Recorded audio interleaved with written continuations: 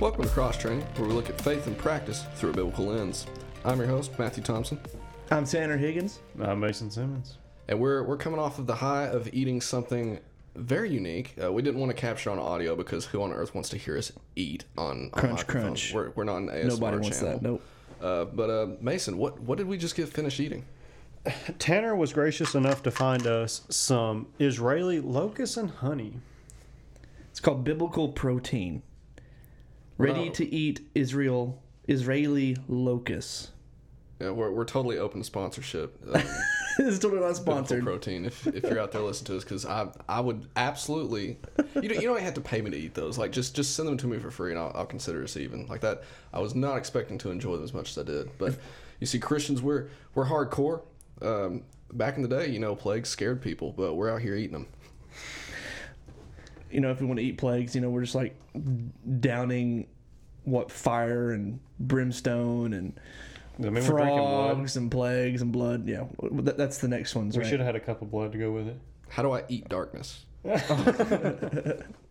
if you wanted to see the video, it should be on our social media from Instagram or Facebook or whatever. So that should be interesting if you want to poke fun of us. Mason hated it. That's for sure. Okay, I went back and rewatched it just to see if I had an expression. Luckily, I didn't give off any about to throw up expressions because it wasn't that bad. No. But it was kind of it was better than I expected. I will say that. Okay.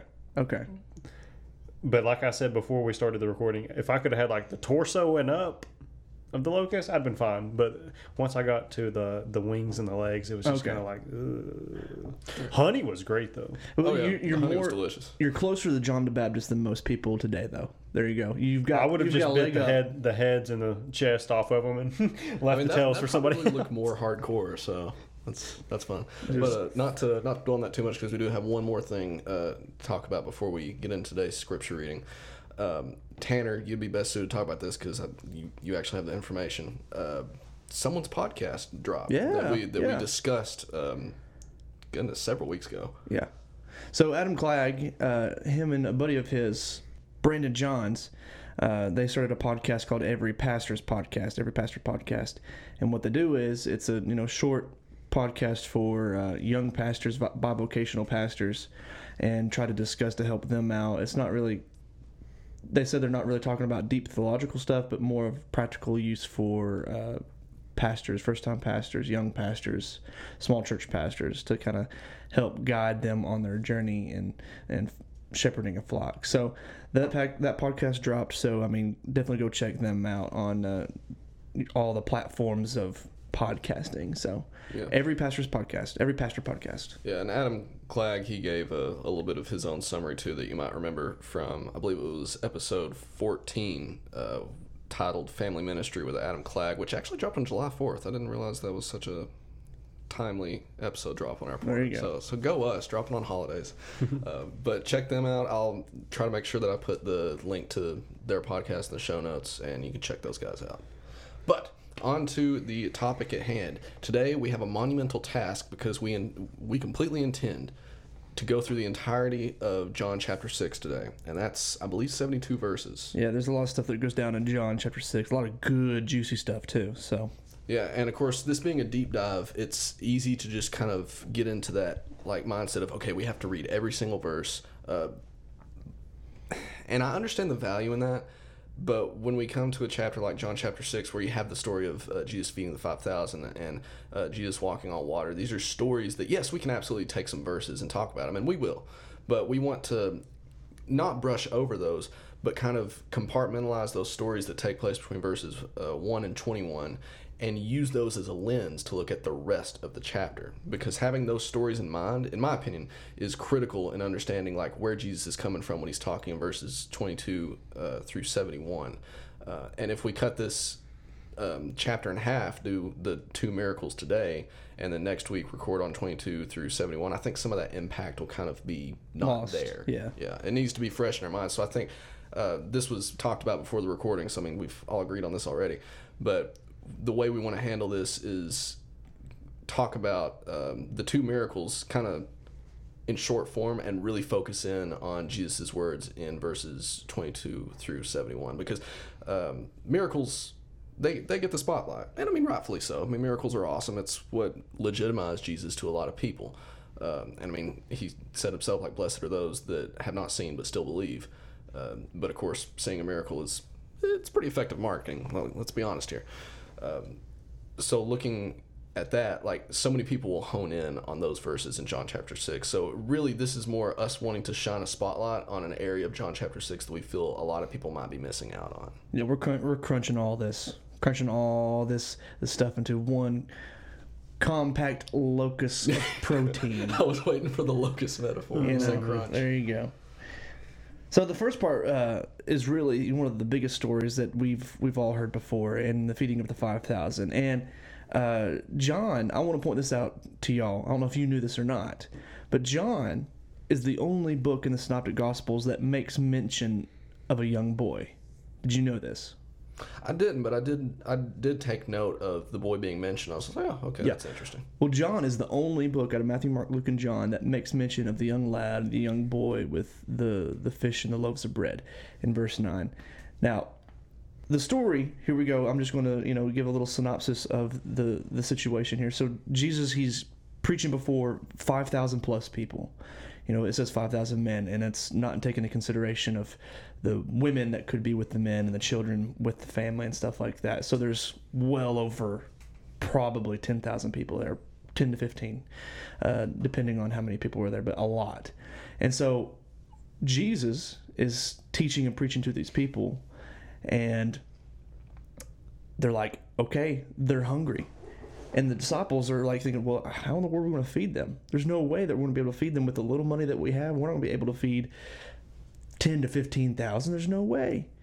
And there was a little boy, it says here, is that this young lad gave his food to Jesus, gave his food to the disciples. And this type of food, this fish and loaves of bread, was kind of like a bologna sandwich in the first century. So it's just like kind of like a cheap man's, something like you all got bologna sandwiches and ham and cheese sandwiches growing up. This is like this for him. And what do you think? Why was the significance that John brought this up? I was kind of curious and what y'all thought. Why do you think that John made mention of the young boy, but then you get someone that's so analytical like Luke, but Luke doesn't mention it? Well, you got to keep in mind, John establishes that he wrote the gospel that he got to write, the book of John, to establish that Jesus is indeed the Son of God. Mm-hmm. So you're going to see God's character just oozing out of every verse. Like that's the sole purpose here. I mean, the other gospels do accomplish that, don't get me wrong, but that's the sole purpose here. So you got to keep in mind that this is the lens through which John is dictating these stories. Yeah. So what that tells me with this little boy that offers up, just goodness, how many loaves was it? 5 loaves, I believe. And 3 fish. And 3 fish, yeah. This is an example of a servant, someone who is very low on the totem pole. I mean, it's a child. I mean, it's almost like the woman at the well again. Like, this is someone that society isn't going to take very seriously. It's just a kid doing kid stuff. Who cares? But this small offering that this boy is able to bring up that seems insignificant. I mean, you can't feed 15,000 people with 5 loaves of bread and 3 fish. Like a bologna sandwich. Sorry, I got bologna sandwiches and locusts. You know, the bologna sandwich and locusts. A side of chips. Well, that's fine. but even with just such a seemingly insignificant, borderline insulting, like it's so small if you think about it. I mean, I'm sure the Pharisees could rip that apart if you gave them an opportunity to. And yet Jesus can take that and show the world, hey, I'm the real deal here. And there is actually a verse that points that out. In verse 14, like after this miracle takes place and people are fed and then there's stuff left over, verse 14 says, when the people saw the sign that he had done, they said, this is indeed the prophet who has come into the world. Perceiving then that they were about to come and take him by force to make him king, Jesus withdrew again to the mountain by himself. So, I mean, again, that just goes the whole 9 yards in like describing this is who Jesus is. This is who the Son of God is. Yeah. He, not only is he this unexpected servant, but like when he has this opportunity to be hailed as a king, he doesn't just like brush it aside. He flees it. Mm-hmm. Like that is 100% not what he wants to be seen as. It's not why he came to earth. He didn't come to be served, but to serve. And that illustrates that. Let's focus in on 14 and 15 a little bit because, when this... Read 14 again one more time. Verse 14 says, "When the people saw the sign that he had done, they said, 'This is indeed the prophet who is come into the world.'" So with a lot of these people, they could probably relate back all the way back to Deuteronomy chapter 18, verse 15. It says that the Lord your God will raise up for you a prophet like me from among your own brothers. You must listen to him. And so this is Moses that is saying, that the Lord will raise a prophet one day that is coming from your brothers, that is greater than me. You better listen to him. And he's referring automatically to Christ. And this time, I bet you the people that are listening to this, they're thinking back to what Moses said. It's like, this must be the prophet. I mean, he's from our own people, so he must be the guy that we must listen to. And their picture of this prophet is a little bit different than what Christ really is. The picture that they want him to be is a ruling king, as someone that comes with their little scepter, their sword, and has come to defeat the Roman Empire and slay and conquer in that form. But I think that's one reason why Jesus fled and went away. It's like, I did not come to rule that way at all. And they wanted a worldly king like before, because that's why judges was such a big issue. Because in Joshua, they were just like, we don't want a prophet. We don't want God to be our king. We want somebody to be our king. We want Saul. We want David as our king. We want all these people, a human, to be our king instead of God himself. And so that's why I think that Jesus was like, no, y'all screwed this up in the past. Y'all screwed this up before as a ruler, as a king. So I am king, but yet I'm not going to rule the way that you think I'm going to rule. Yeah, and that concept rings just as true today as it did way back then. Because, you have plenty of people these days that still look to the Old Testament and see this supposedly bloodthirsty, murderous, conquering God. And they're like, oh, that's the God that we follow there. He endorses our wars. He endorses the things that we claim to do in the name of God, because there's violence in the Old Testament, therefore we're allowed to do violence now. And, Jesus would say the same thing today that he was saying back then. In New Testament times, when people are like, hey, what about this whole eye for an eye, tooth for a tooth stuff? Jesus strikes that down too. It's like, listen, that's just because you want that to be what the Bible says doesn't mean that's what the Bible says. Mm-hmm. And I'm going to take it a step further and say, hey, if someone hits you, let him hit you again. Like, he's just taking all the way in the other direction. And it's not that he's contradicting the old law, because if you read the Old Testament and you see all these wars and all these kings and such, like, that's not God like saying, okay, I'm going to need you to have these wars. I'm going to need you to have these kings. That's him basically just letting them have their way for a little bit. Yeah. Like, kind of meeting them in the middle, so to speak. Because they're saying, we want a physical king or whatever. And, like, God knows his people, and he's sitting there going, okay, if maybe we can find some benefit from this, I will allow you to have a... All this was done with God's permission, not his endorsement. There's a strong difference between the two. He's not establishing these rules, but you need to have a king that reigns for this long, and you need to have this many chariots in your army. Absolutely the opposite. He says, don't have a standing army. Have just a bunch of volunteers with pitchforks, and because I am God, I will make you win anyway. Like, don't rely on these physical things. So, just as we do today, people at the time, they looked at that Old Testament and did not read between the lines one bit. They're like, oh, hey, David killed Goliath, and also he had this crew of basically the Avengers that went around, like, killing people with their bare hands and stuff. So clearly we should be doing that too. No, just because they did it doesn't mean that's what Jesus is telling you to do. So that, again, the consistency of God's character, you can see in Jesus' words in there, and his actions, like, it all rings true. It's all consistent. I think one aspect, too, about the feeding of the 5,000 that isn't mentioned later on, and I think it's perceived, I think one reason why John makes mention of this young boy giving the 5 loaves and the 3 fish, is that because of his faithfulness to give all that he had, I think we can apply that to now, is that, like, if we give all that we have, and you see this as a motif throughout Scripture all the time, if we give everything we got in faithfulness, then God can multiply that in magnificent ways, in a way that is almost seemed like, well, how in the world can that even be done? But yet, Lord can use that, and God can use that for his benefit for sure. And not only within this, but you see that with the woman with the oil in the Old Testament with Jeremiah. with the oil, that with a little bit of oil, and she kept on pouring and pouring, and she had faith, and Jeremiah told her, it's like, or was it Isaiah? Somewhere in the Bible. Somewhere in the Old Testament. I can't remember. But the woman with the pitcher of oil. And it comes down to faithfulness. And I think I posted this on Facebook last week. Elijah? Okay. Faithfulness is better than perceived effectiveness. And that's actually a quote from Preston Sprinkle.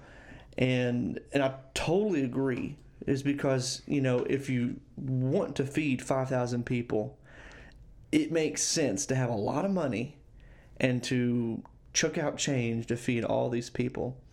But the faithfulness of Christ, for one, but the faithfulness of this little boy to give all that he had to Christ, it achieved something greater than what perceived effectiveness could ever do. And I think that us as Christians, that we need to take that into consideration. It is like, when it comes to the political game, when it comes to friends and family and everything, and church life and everything that we do, faithfulness needs to come before perceived effectiveness, for sure. So thank you, Preston, for that little quote. Thank you. And thank you, Jesus, for setting examples. Yes, setting examples, Jesus. You're my true hero. Another example that Jesus provides for us in John chapter 6 is how to properly walk on water. He teaches us how. You just do it. Hold on a second. So you're assuming that is possible, and you can't tell me growing up at a pool that you guys did not try this. Oh, you best believe. Try running across the other end on top of the water. That you at least. Man, I have faith. I have faith to walk across water. It makes me really think I do, because as you see all these viral videos of people like shooting down these, water slides, and they'll slide across the whole pool, and I'm thinking, how? You ain't Jesus. It's like those lizards that are can you? just sprint across the water. Those water striders. The bugs. Water Jesus striders are lizards. like the bug-looking Jesus things. lizards? No, I'm thinking of water striders. Those little bugs that they. Yeah, that's not what I'm talking about. I'm talking about, they look like iguanas, maybe. Yeah, they're literally called, like, I'm almost positive, Okay. Jesus lizards. Jesus lizards. I'm sure you're right. Well, we'll go with it. Well, I don't know what they're called, so. But yeah, Jesus provides some pretty solid instruction on that. But verses 16 through 21 are on that miracle. And correct me if I'm wrong here, but isn't this like the same instance in which like Peter goes and walks in the water? I believe so. Yeah, it's just not mentioned in in John. Yeah, correct. Okay. So that, because I was thinking about that, I was like, what? Because keeping in mind what was established already, that the purpose of the book of John is to establish like Jesus is the Son of God. And I'm going to provide as much proof as possible within the scripture. So what is there to gain in omitting Peter to further like establish Jesus is the Son of God? Mm-hmm. And I was thinking that over, because obviously I'm no like graduate level theologian or anything, so the things I'm about to say very well could be argued back and forth, not in my favor. But here is the layman's Matthew Thompson take on why Peter doesn't And show it could up. be changed tomorrow. Who knows? Oh yeah, I change my mind every stinking day. It's ridiculous. Well, be careful with that. Not on the grain. The grain, Jesus did that. Okay. Jesus okay. did that. Yeah, you're entitled to be wrong. But I think that like Peter doing that, like when he went out and walked on the water, like him doing that, oh boy, now that I'm about to say this, I'm nervous. I don't want to speak out of turn here. Like I'm not saying it doesn't bring God glory, but it brings glory to Peter in a human sense. Because when you're reading that scripture and you're reading like, oh, Peter gets to walk on water, that's intense. Like it makes you kind of in your mind put Peter on a pedestal. Because I know that I personally do. Which is why he has to get knocked down a peg when he denies Christ 3 times. I think there's a bit of equalization that goes on in his life there. And that's the reason that those two instances are hammered down in the New Testament. Like those two stories are told, I believe, to have that compare and contrast. Like, hey, Peter had these really high highs, and he also had these really low lows. But the book of John is not about Peter. it's about Jesus and Yeah. showing that he is the Son of God and he can do all these things because he is the Son of God. He is God incarnate. Peter walking on water doesn't lend itself to that because it glorifies Peter a little too Just much. a little bit. Yeah, I agree. To the reader. I'm not saying that Yeah. like the Bible has the intent of glorifying Peter. Absolutely not. Or what's the phrase that Paul uses? It's absolutely not in some versions. It's God forbid in some versions. By no means. By no means. All right, I did it. Whew. That was, man. That was tough. You're looking at me with such That was pity tough. right now. Hey, I didn't see you bringing it up. Come on. Whew. But that is my official opinion on Yeah. why But Peter. but the thing is, though, with this story, though, why do you think Jesus walked on water? Why do you think that this was a thing? Do you think that Jesus was like, "Yo, I'm about to show up. You know, I'm about to be that little ghostly figure in the side and scare my disciples"? Do you think he was playing a prank on them?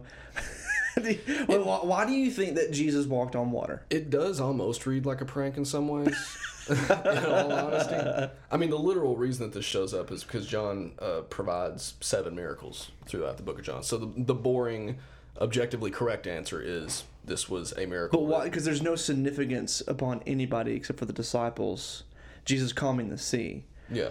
But yet Jesus walking on water. Why? And I have a possible answer for this. But why do you think that Jesus walked on water? Well, the one note that I took on this bit of scripture is on verse 20 specifically, which is, I mean, it's Jesus' words there when he says to them, "It is I, do not be afraid," because many of the disciples freaked out when they saw him. And I think that there's a little bit of character building there. I mean, the narrative element of scripture there coming into play, establishing that, like, the hearts of the disciples, showing what kind of relationship Jesus has with the disciples. Like, Jesus is doing his thing. I mean, Jesus is always doing his thing. I mean, he's Jesus. And the disciples are always just a little off base. They never are completely on the same page as him. So when you have Jesus, I mean, the Son of God, God incarnate, how many times have I said that already? You'd think that, like, the disciples would have figured out that, like, Jesus is a pretty cool dude that can do pretty cool stuff. So when they see a guy, like, walking across the water, you would think that, like, the disciples would be like, "Oh, hey, clearly that's Jesus over there," because who on earth else could be walking on water in these sorts of elements? But no, they get freaked out. I mean, it's like whenever people see angels. Well, that's what it was, a ghost. Yeah, like I said, like they're not in that frame of mind. Like, it's so easy to say this when you weren't alive back then, but I would like to think that if I'm traveling with Jesus on a daily basis and I see some weird looking figure walking on the water, my brain's just going to go to, "Oh, well, there's Jesus." Well, I think the main reason, I think, and one reason why John is discoursing this whole story and narrative of miracles throughout his book is to prove the divinity of Christ. Okay? And so if someone has the ability to walk on water, obviously he has the ability to control water. And so there's a cross-reference of Job chapter 9, verse 8. And I think that with Job, they know the story of Job. It's one of the most, it's scholars say it's probably the oldest written text. Even sometimes, some people say even older than probably Moses, of the Torah. So it's dictated as one of the oldest written texts. But yet, in Job chapter 9, verse 8, it says, "He alone stretches out the heavens and treads on the waves of the sea." And I was just kind of thinking, I was reading, I was thinking, man, what if Jesus is trying to get that picture of, like, okay, remember Job and what I said back then is that I can tread on the waves of the sea. And I'm trying to jog their memory that I have control of everything, even nature itself, that I'm proving my divinity by walking on water and calming the storm itself. So he's further showing evidence of, like, look, here I am. I'm the one that has control over everything. And you can apply this to you've heard people, well, Jesus can calm the storms and of your life, blah, blah, blah, blah, you know, the simple moralisms. But the thing is, though, is that Jesus is further showing evidence of who he is, that he is God incarnate in the flesh. So here I have 2 questions. We can get some apologetic-y, I guess. But so scientists have said, this is something that's not explainable. But there's 2 things that people say. I mean, I want to hear y'all's first initial thoughts. But could it have been just low tide? Could Jesus just been walking on like low tide and stuff like that? And 2, did Jesus actually walk on water, or was he just walking on ice? Because those are two secular explanations of Jesus walking on water in this instance. That he didn't really walk on water; it was just low tide, or he was walking on ice. What's y'all's initial thoughts on that? I definitely don't think ice is a possibility. Mm-hmm. And their reasoning, I was researching. I was like, what? Where in the world did they get this? They say that there was a cold, like mini ice age, probably within that time frame. Is that there would be some times where the temperature would drop down to 25 degrees Fahrenheit. I'm thinking, yeah, but is that cold enough for it to freeze ice on the Sea of Galilee enough to where Jesus can walk on water and have the boat rocking in the waves of a storm? I'm thinking, to me, that doesn't make sense. I'm not a scientist, but yet it's just, that one seems really weak to me. Yeah, there's no way with that much water tension and, I mean, an actual ship that the disciples are probably on. And like it says with the winds and stuff blowing like that, I just don't see there's any way that ice has a way to form on a body of water that big. It would have to be well below 0 Fahrenheit to even, thick enough for Jesus to surf on that sucker. To even think about ice on a yeah on a large pond, much less the Sea of Galilee. So no, I don't think there's any scientific way. They want to say, science can say it got 25 degrees. No. Which I think on the Facebook page, I think I asked a question that if signs and miracles are able, and if it was a sign and miracle back in first century or in Scripture, and if you can explain them naturally today, does it lose its affinity and gravitas behind it of being a miracle or a sign? So like signs and wonders of like the sun rises and the moon comes up at night. People saw that as like, well, that's awesome. That's a sign from God. But then if it's naturally explained, does that lose its special significance behind it? And this, there's no way I can explain this. No. And I don't think you can. They're just trying, I think that secular scientists are trying to rationalize it and try to disprove and discredit Jesus' divinity. If y'all let me go off for a couple minutes, I'll tell you a story that my physics teacher, or not story, but an explanation of what we would consider an Old Testament miracle. It's off topic, but it kind of goes with, it's pertinent. It goes with it. The splitting of the Red Sea with Moses. Oh, I think I've heard a little bit about this, but continue. There is, if you look it up, I would have to go back and do a little bit more research about it, but there is a section of the Red Sea where it's a very narrow, I think it's a couple miles still, but it's not like crossing, almost 100 miles. I think it's about 1.5 miles, 2 miles. And there is actually what, kind of like how you said, like a low tide on the Sea of Galilee. Yeah. It's basically more or less like a sandbar across a very, very narrow, I think it's only about 100 yards wide. But it stretches across this little section of the Red Sea. And now it is about, like I said, I could be giving you false numbers. It's significantly shallower than the Red Sea itself in the middle. I think, if I remember right, it's between 10 to 20 feet deep. And if the wind blows, if I remember this correctly, from the southeast at a certain speed, it actually will blow the water off of that sandbar. And it looks like, and I know what you're talking about. And it will look like it there's splits. no water. So, yes, yeah. And it will look like, and it will appear to be dry, and you actually can walk across it. And like I said, you will have to go down and walk across and walk up. And people say that's where they think Moses done it at. And now here's why I say this though: how often are you going to get those winds, especially at that time? I don't think. The fact that might be a possibility, I mean, personally, you can discredit me if you want to. I think that probably is where it happened. Just because people try to say science disproves God. No, God made the earth, and part of the earth is science. Science is going to point back to God, in my opinion. I think God used that or sent the wind down there to split the Red Sea so that Moses and them could leave. And what happened as soon as Israel get across? Well, the sea closed up. I think he just kind of, Jesus can control the water and the storms of this thing. He can control when the wind blows through too. So personally, things like that, how you can explain things naturally, with the wind blowing through and pushing the water aside, and then all of a sudden the wind stops and the waters come back through.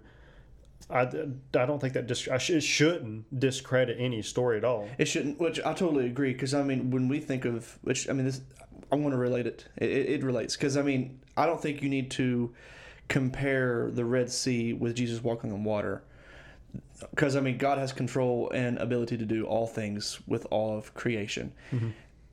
If it is just a sandbar and the wind spreading the water versus the sea splitting and, the Prince of Egypt top, Moses stories that you see on Hollywood all the time, splitting up like a mile high in the air, it doesn't matter. No. None of this, the story is that the Israelites escaped. It isn't how deep did they go into the, No, it doesn't. It doesn't do anything. It just says, oh, okay, they escaped, even though... Mm-hmm. Even though it's a little bit not as grandiose as we see in the movies, but yet it is something that God still does. Huh? I said that's Hollywood for you. Yeah, that's Hollywood. They definitely hype things up. But I think that Jesus' instance of walking on water is something completely supernatural of Christ being God and showing his ability to waterbend and walk on water versus Moses' ability to waterbend. Well, God using Moses. Because God is a... But I mean, that's just another side story of, if something can be explained naturally, should it lose its meaning? Absolutely not. Because, that's one of those things. By no means. By no means. By no means. Thank you, should Paul. it be discredited? Yeah. And, I mean, there's plenty of other things, but that was just the one that popped back in my mind because, like I said, my old physics teacher taught me in part of the small group of FCA that we had at the high school, and it just blew my mind to think about stuff like that. Mm-hmm. There's a whole bunch of other stuff that we... there's a lot. There's a lot. We'll come to that. Actually, I'll bring up some as we get towards the end of John. Okay. Sweet. But that's a few episodes away, so... One final note before we move on to the verses 22 through 71. I do find it hilarious that people would like to discredit some of these miracles, like Jesus walking on water. Oh, well, it was ice, or it was low tide, blah, blah, blah. Yeah, well, he also created the earth. So, like, where are you putting your bar for being impressed here? Like, but the thing is, though, the ones that are saying this are saying that this earth came from nothing. The universe came from nothing. But the thing is, I was like, okay, you and this is one thing when it comes to like science and Christianity. Yeah, the Big Bang happened. God, Big Banged it, it happened. And so, and these terminologies and stuff like that, and I think we need to be a little bit more open with the conversation with people instead of being like, the Big Bang didn't happen. It didn't happen. It's like, yeah. Let's conversate about this. Let's talk about this. And here's the thing when it comes to creation and stuff like this. I'll say this and we'll move on. But a good pastor that helped me out a lot, he said, as long as you believe that God could have done it in 6 literal days, there should be no problem. So evolution versus creation. Well, evolution creationism versus a young earth creationism. As long as you believe that God can and could have done it in 6 days, there shouldn't be a debate. There shouldn't be, because we all know if God is omnipotent, he can do it. So anyways. Yeah, I agree with that. I mean, it'd be foolish not to agree with that in all fairness,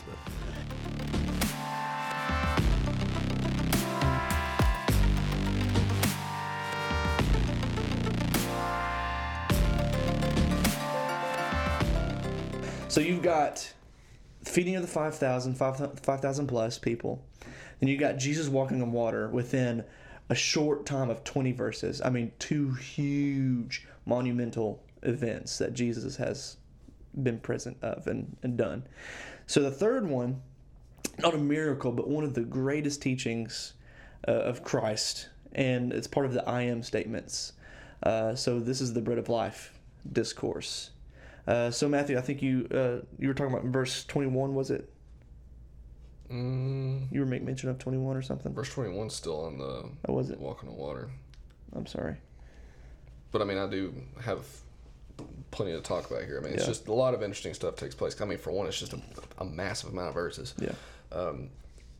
But if we want to look at this through the lens of the story of Jesus feeding the 5,000 and walking on water, I was just trying to I was trying to look back and forth between these two scriptural blocks and try to see like, okay, how can I read verses 22 through 71 with those miracles in mind? Like, clearly there's a reason that all this is John chapter 6. There's got to be some relation there. Mm-hmm. So just reading off from the top, starting in verse 22. It says, "On the next day, the crowd that remained on the other side of the sea saw that there had been only one boat there, and that Jesus had not entered the boat with his disciples, but that his disciples had gone away alone. Other boats from Tiberias came near the place where they had eaten the bread after the Lord had given thanks." So that directly ties in to the feeding the 5,000, because it was established in that last verse, I think it was verse 15, where Jesus is actively aware that these people are ready to forcefully like declare him king and be like, this is the man who's gonna conquer Rome for us. This is the guy who's gonna rule the earth with a sword. And on that white steed that I think you referenced, Tanner. But that's not what Jesus is.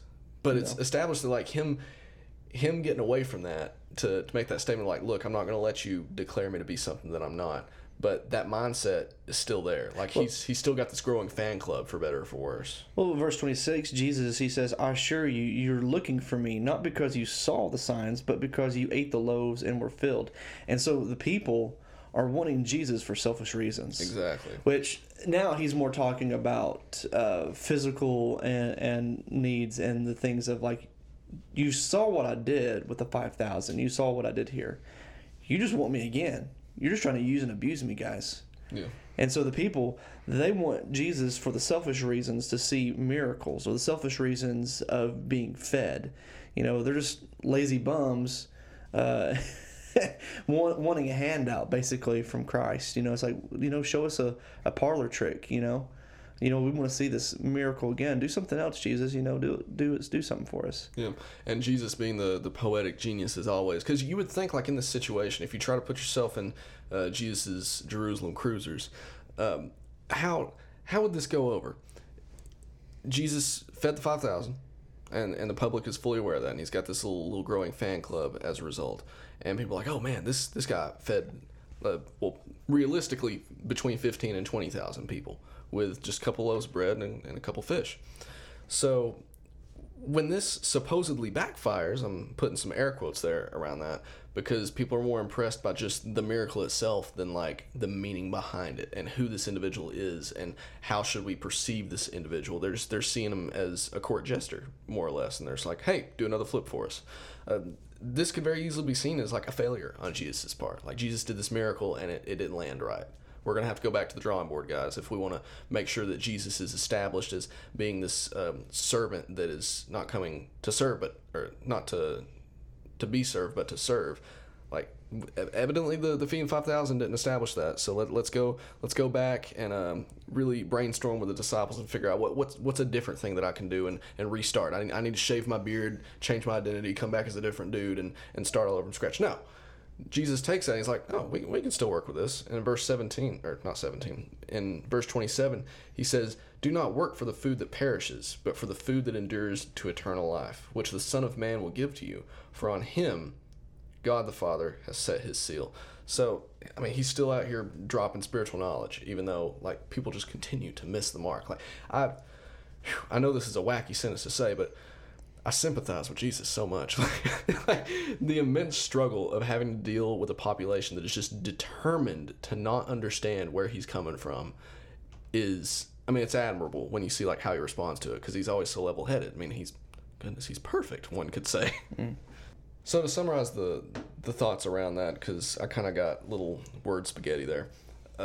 Back in the feeding of the 5,000 story, people are ready to forcibly accept Jesus as king. And he wants to explain to people, I am not king in the way that you think king means.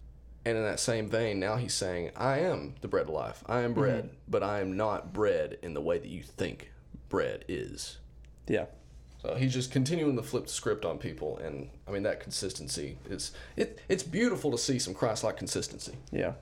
Well, then later on he makes mention that, the fathers, Moses, they brought down manna from heaven, and God sent manna from heaven. And Jesus is automatically making the references like, God sent down manna from heaven, but you were still hungry. And look, your fathers and the prophets, they're dead. So that manna that sent from heaven didn't give you everlasting life. But now the real manna from heaven, the real bread of life, if you take part of it, is me. And if you take part of me, you will have eternal life. And so Jesus, he's saying, listen, I am the bread of life. Anyone who takes part of me will have everlasting life. And this becomes one of the hardest teachings that Jesus has within all of his teachings. And this is where it definitely takes a shift for people to realize who in the world is this dude and what in the world is he talking about, for sure. Yeah. And then continue on, because goodness, we still have so much scripture to cover. I put notes on basically every single verse here because this is all just golden stuff.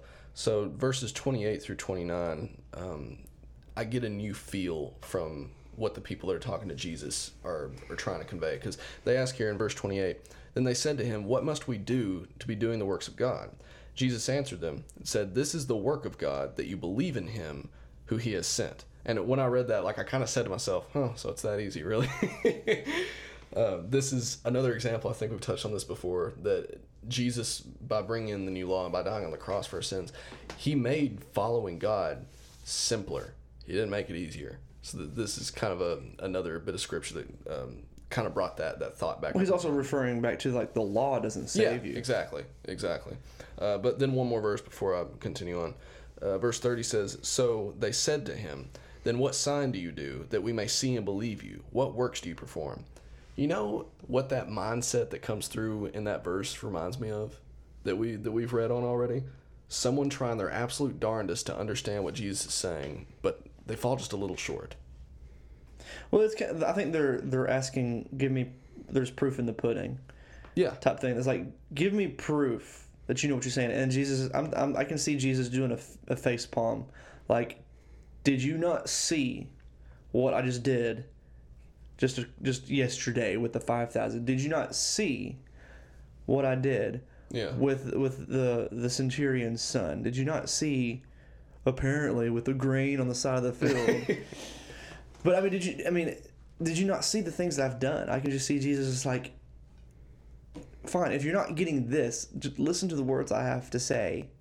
Listen to the I'm the bread of life. But yet no one likes that. Yeah, and I agree with that. But I was still getting that feel from Nicodemus is who I was referencing. Oh, okay. Yeah, okay. I didn't know if that didn't land or if y'all just thought that was a dumb reference. Because I was getting kind of that same idea. Because Nicodemus, he fell short, but he was trying, dang it. And I got to give him credit. I don't think these people are trying. I think the ones that just wanted to see a miracle, those that wanted manna, I don't think those people were really trying. Well, and I do agree with that to an extent. Because, obviously, these people don't have the exact same mind as Nicodemus. I'm not sitting here saying these people are just a bunch of other Nicodemi. What's the plural for that? But when I read verse 28, they say, what must we do to be doing the works of God? There's probably some selfish intent behind that, because maybe they're thinking, how do I turn 5 loaves of bread into 5,000 loaves of bread so that I don't have to work for my food anymore? Maybe that's where they're coming from, but also maybe they're legitimately asking, oh, is this happening? Is this real? Is this the guy? If I ask him how to do stuff, is he going to be able to enlighten me? Yeah, sure, I'd like to learn. Maybe there is some good intent behind there. Who's to say? I don't know. I wasn't there. And then again in verse 30, they say, then what sign do you do that we may see and believe you? What work do you perform? Yeah, sure. I agree that behind that there could have been a lot of malicious intent. Hey, do another flip for us, Jesus. Prove your worth. Be king of the Jews. But there might be some honesty behind that. I don't know. I feel like it could go a little either way, but that's no. If they truly wanted the truth, and if they truly wanted, there's definitely some conflict there. Yeah, then they would have stayed. Because later on, yeah, I'm not stating that these guys again, these guys are just a bunch of. Well, they're still focused on. These guys are still focused on works-based salvation. Yeah. They're still focused on the law, because I think they're questioning of if salvation is only by belief in the one that sent him, and if you're claiming to be this guy, it can't be that easy. I mean, they're probably thinking there's got to be more to it than just believing in what you're saying. And what you're saying is really hard right now. It can't be that easy. So you don't think there was any like honest attempt to understand behind their Well, words? I think there was because it says they're arguing. All right. Yeah, They're because that's arguing what and I'm saying. Like, discussing. I know that they're not hitting the mark, but I feel like they're almost there mentally. But they're arguing and discussing and not actually listening. Yeah, agreed, 100%. Yeah.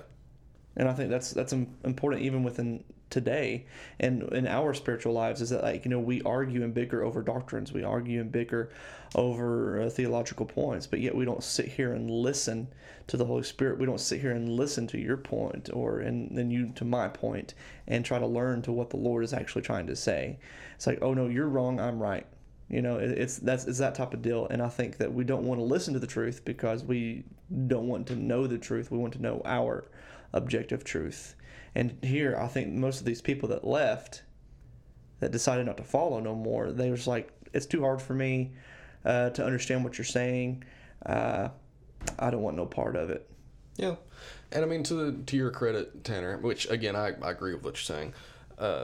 Like these people being focused on the physical and on like the parlor tricks and on the, hey, give us the king that we think that we need. But then, like further on, verse 31 says, "Our fathers ate the manna in the wilderness. It is written, He gave them bread from heaven to eat." So then, I mean, hey, at least they're using some scriptural references here. I got to give them some credit for that. So does the devil. Hey, Just saying. Oh, dang it! Now I'm not trying to discredit them, but I'm just saying. I just got smacked down. Okay. Verse 32, Jesus then said to them, "Truly, truly, I say to you, it was not Moses who gave you the bread from heaven, but my Father gives you the true bread from heaven. For the bread of God is he who comes down from heaven and gives life to the world." So, again, Jesus established there, be like, hey, really what I'm reading into that is Jesus making clear, I'm not just another prophet. Mm-hmm. I'm God. Like, I'm here. I'm the guy. Like, I am the finish line. All that stuff, it led up to me. Like, Moses, yeah, he did some cool stuff, but why do you think he did it? How do you think he did it? Because of me. So that... Like God working through Moses. But yet, Jesus spoke in metaphors all the time. And people, that's just too hard. That's too hard for them. Yeah. And then verse 34, it's borderline adorable. They said to him, "Sir, give us this bread always." Like, again, it almost feels like they're trying. They're trying. They're failing, but they're trying. Like, hey, about that bread again, Jesus. Where are we at in this conversation? Can you give us the bread? Give it to us, please. Always, please. What? I still think they're missing the mark with that statement, with that question. Oh, clearly, yeah. I think they're still working on like physical sustenance instead of an actual relationship. Yeah, it's a swing and a miss, but they're looking for the benefits other than the actual part of it that's important. Yeah. You know, they want that ticket punch of, man, I would like to have free food every day on my table. Yeah. You know, instead of like, well, who's bringing the food? Who's bringing that eternal life to the table? Yeah. They've identified the effect, but they haven't quite wrapped their head around the cause yet. Mm-hmm.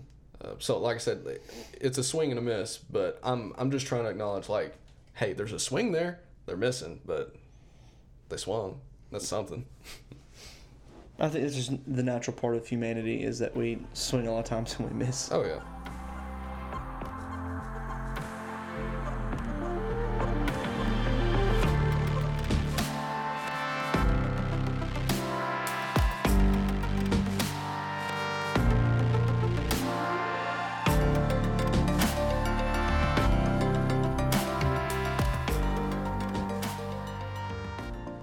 So then in verses 35 through 40, you have Jesus establishing, like, again, like he is the bread of life, and he goes a little further in detail on what that means. And then verses 41 and 42, you have the people around him, it says grumbling in my version of the Bible, because he's claiming that he's the bread from heaven. I mean, he's making this claim that he's the Son of God, which, for the millionth time, that's the goal that John has set out to accomplish here in writing the book of John.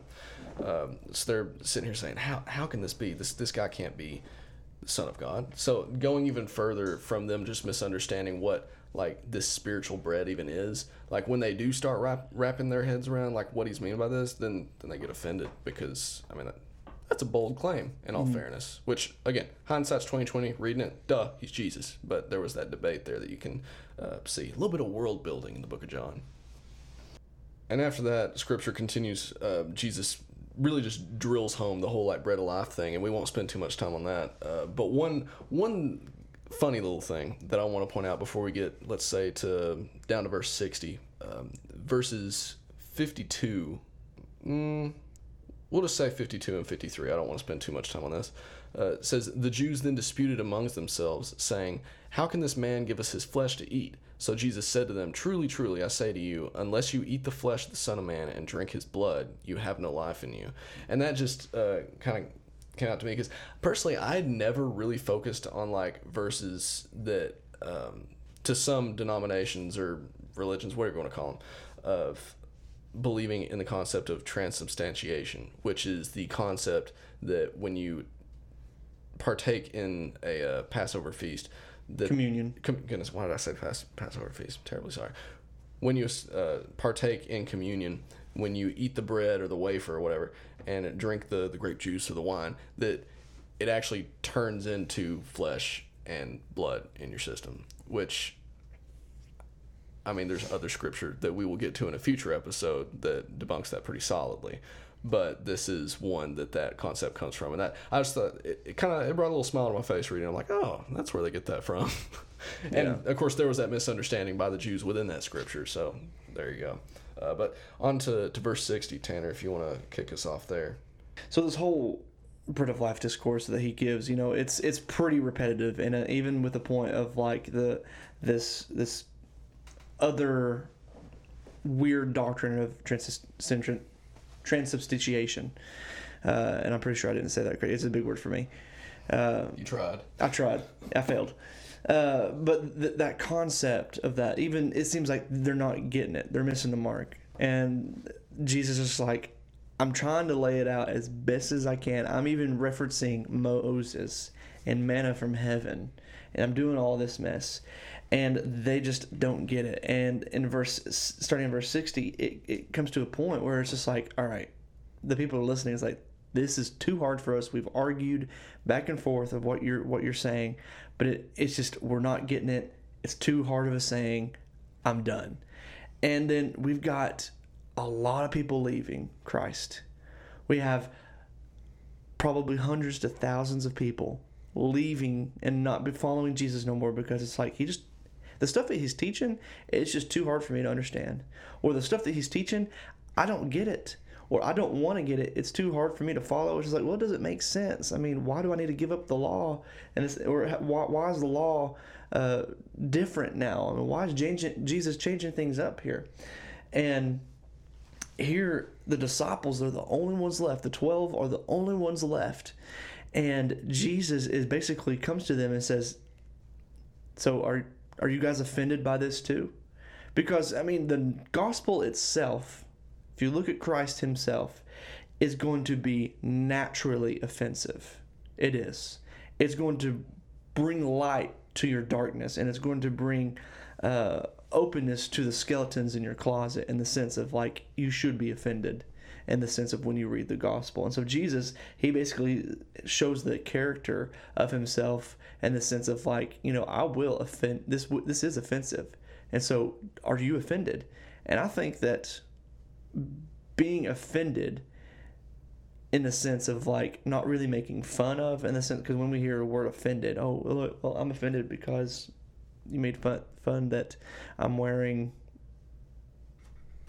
a ball cap in church. I'm offended by that, but not in that sense. Jesus is like, you're probably offended because I'm making you look stupid, But with the gospel being naturally offensive, and it is inherently offensive to people, he makes a contrast between two people, is that there are those who legitimately believe and those that have mere interest.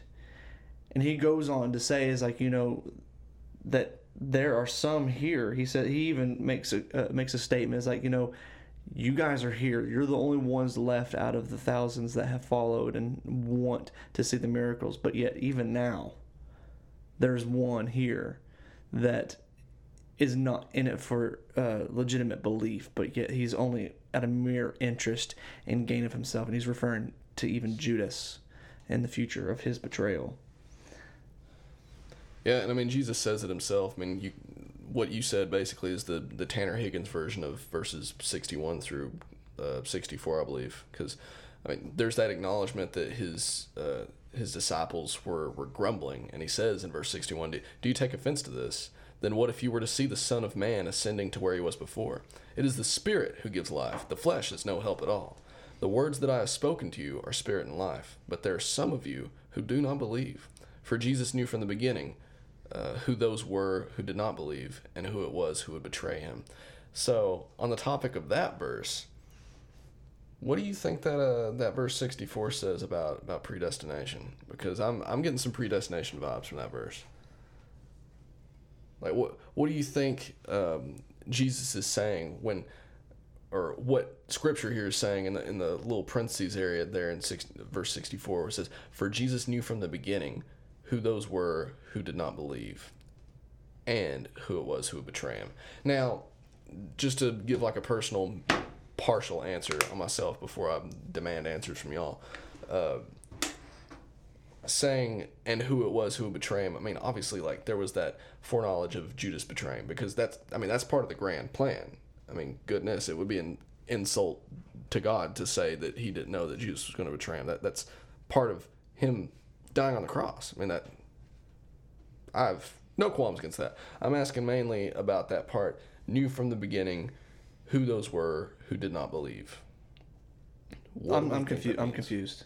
Are you referring? Wait, what are we talking about now? Are we talking about Judas, or are we talking about predestination? He's talking about predestination. Yeah. Okay. In relation to, for Jesus knew from the beginning who those were who did not believe. So, are you referring to Judas? No, because Judas is referenced, and who. So it was where who did would Judas betray come him. from? Those who would betray him. And who it was who would betray him. I was going ahead and acknowledging that, like, that I don't think falls into predestination necessarily. Oh. Because that was just, I mean, of course he knew Judas was going to betray him. That's part of the whole crucifixion plan. So do you think that Jesus predestined Judas to sin against him and to betray him?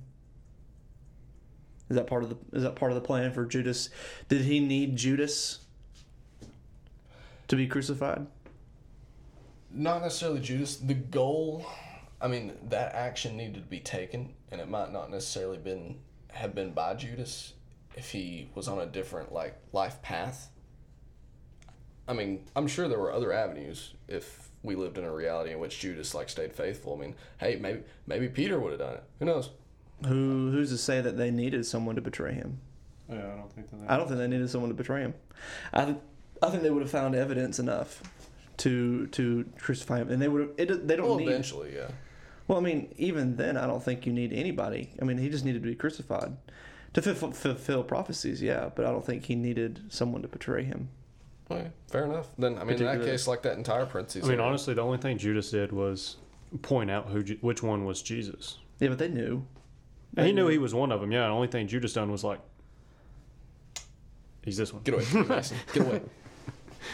Okay, well, I mean, I accept being shot down on that theory, but that still leaves the question, like, what does this say about predestination? Like, what do we get out of that phrasing, for Jesus knew from the beginning who those were who did not believe?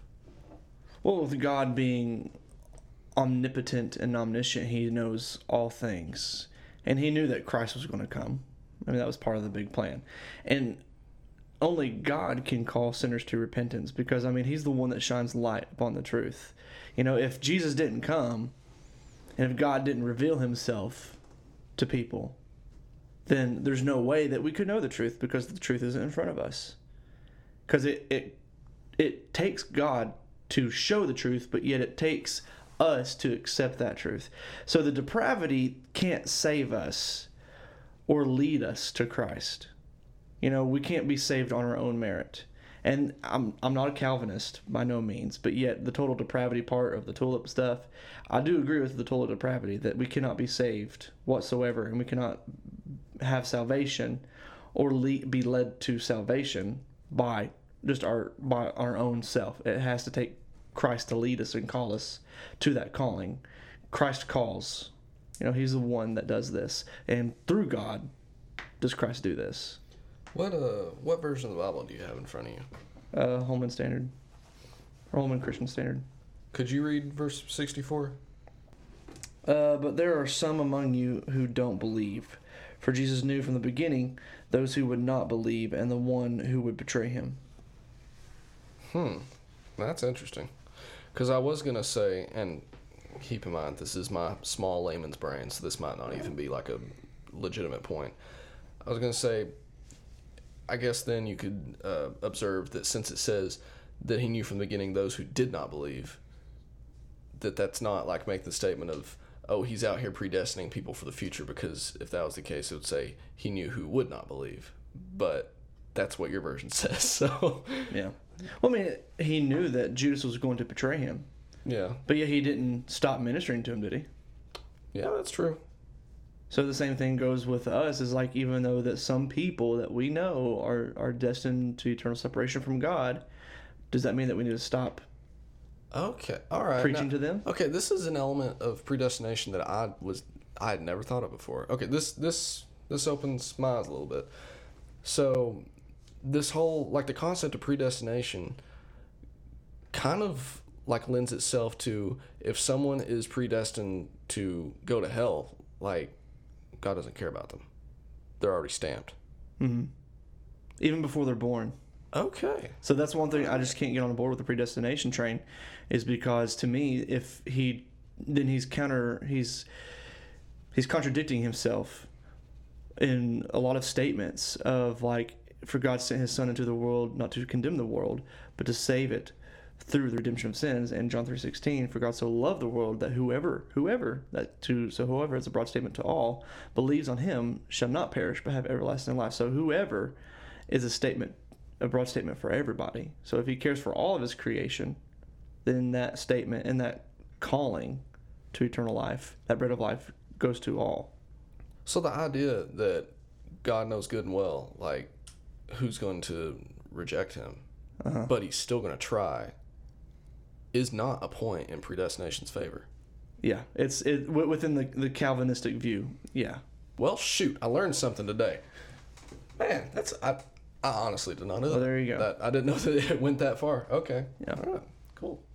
So with the hard teaching of the bread of life and the hard things that Jesus is teaching about, and even with the hard things that we have to talk about today, even within the camp of, evangelicalism and stuff like that, it seems like there's always a challenge of faith. There's always a challenge of faith, from predestination to the bread of life. There has always been a difficult thing that is hard for us to bridge to Christ or try to get to. And it comes down to it of that, interest and action into trying to understand Scripture, understand Christ, are not what saves us, but it is the submission of faith in Christ, which can be credited only to God. The thing is, though, is that I think that we are just like the disciples here in verse 68, where Peter, he says, after Jesus is having this conversation, Peter, he says, where else would we go? And Jesus says, does this defend you? Do you want to leave with the rest of them? And Peter says, if you're the truth, which we have faith in you, even though it's hard for me to grasp, where else am I going to go? And a lot of times it comes down, and this is the boiling point, that is this going to overflow or is this going to stay in the pot through faith? And so I think Peter here, and along with us, when we have difficult things that we read through Scripture and we don't understand it, or when it comes to doctrinal issues and stuff like that, we have this same sentiment as Peter does. It's like, where else am I going to go? If this is such a hard thing, and it's hard to see this and what you're trying to say, God, but where else am I going to go? And this is where faith steps in, and we hold to the words of eternal life. And I think that in the end, we can see at the end of John, Peter is a different guy that steps out and it says, okay, I think I understand. Even though he fails a couple more times in John, he's just like, I'm going to stick with it. even though it's hard, even though it sucks at sometimes, I'm going to stick with it. And then it's going to benefit reward in Acts when you see the day of the Pentecost. And Jesus says, on this rock I will build my church. Upon you, Peter, you will be the beginning of the church. And so I think that's an interesting move of like, Peter's like, I've got nowhere else to go but you're the truth. If you are who you say you are, Jesus, then I will follow you. And I think that's what it takes for us. If we see all this evidence and the way that John has laid this picture out of miracles and signs, we need to have, when we read this book, where else are we going to go? If this is truly true, if this is who Jesus is, I've got nowhere else to go. It needs to be Christ. Yeah, and in a stark contrast to Peter having one of his high points of like, oh, hey, this guy's got some faith. Then you have in verse 70, and we'll just the ending of this chapter, a little bit of foreshadowing. Jesus answered them, "Did I not choose you, the 12? And yet one of you is a devil." He spoke of Judas, the son of Simon Iscariot, for he, one of the 12, was going to betray him. So again, got that contrast, got Peter's faith, and then there's this establishment of, hey, the storm's coming, like crap's going to go down. So with that, I mean that's chapter 6. We went pre-editing. This clock's in at a little over an hour and a half. So that good bit of time for a good bit of verses. I think that's the most that we've covered in one sitting. But next week we'll be talking about chapter 7. Surprise of that. But for now, this has been Cross Training. We're glad that you took time out of your day to listen to us. All of our social links are in show notes. We don't have to say them anymore. We're going to continue being lazy because, I mean, goodness, you can just tap on them. You don't need to hear us say it. Our email's there as well. We're going to try to get that link to Adam Clagg's podcast. Tanner, if you could repeat the name of that. Every Pastor's Podcast. Okay. Just want to make sure that I didn't want to say it wrong on accident. But check out that podcast. We'll have a link to that in the show notes. Everything is in the show notes these days. We're going for maximum laziness. Content only in the podcast, Matthew said as he continues to say things that aren't relevant. So until next week, Tanner, give us those magic words. Peace out.